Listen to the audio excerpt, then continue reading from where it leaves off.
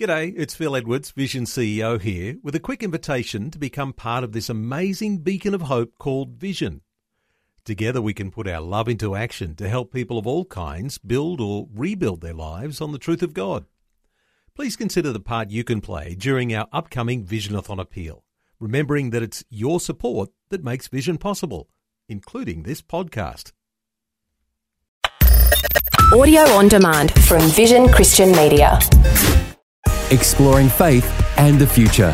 Neil Johnson and Bible teacher Dr. Camille Majdali. We've been working our way through insights into the book of Genesis. And in our last segment, we were talking about the Table of Nations, which leads to an understanding of what was coming when those nations worked together. And I'm talking about the Tower of Babel here.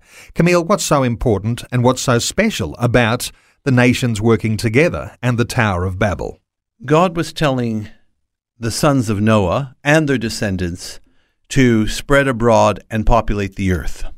In Genesis 10, we met Nimrod. He's the rebel. If God tells you to look up, Nimrod's going to look down. If God tells you to work, he's going to rest. If God tells you to go forward, Nimrod will go backward. So what Nimrod does, in violation of God's command, he actually wants to consolidate people, get them into city-states, and have worship that revolves in a primitive form of humanism and also worship of himself. He's the first dictator, the first empire builder, first city builder, and so on. In the midst of this city that he built, it's called Babylon. And Babylon is going to be the image and the rival to the great city of God, Jerusalem. It's in Babel where, until that point, everybody spoke one language and one speech. And then in the land of Shinar, Mesopotamia, southern Iraq, you have Babylon. They decide they're going to build a city and a tower that reaches the heavens because they're trying to make themselves a name. They don't care about God or his name or his glory or his goodness. They only care about themselves. In essence, they're worshiping themselves.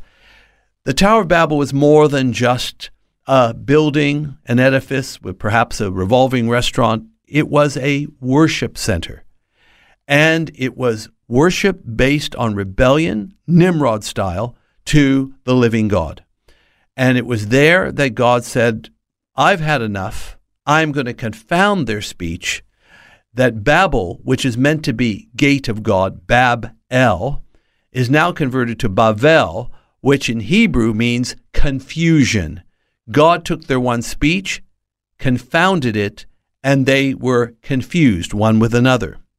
Is there a sense in which the people, while they were united with one language and able to do really whatever they put their hand to, that God saw their actions as being an area of arrogance and really the building of the Tower of Babel as a monument against God, and he chose to confuse their languages? Exactly. He didn't just see those as arrogance.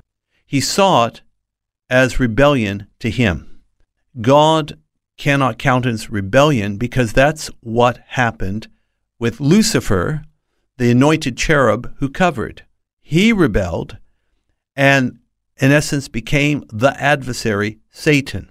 It's bad enough to have it in supernatural form, but to also have this rebellion in human form and exportable was just too much. That's why God came down, confounded their languages, and they were scattered. This is perhaps what we could call the beginning of rival religion, or perhaps even false religion, against that which we believe today.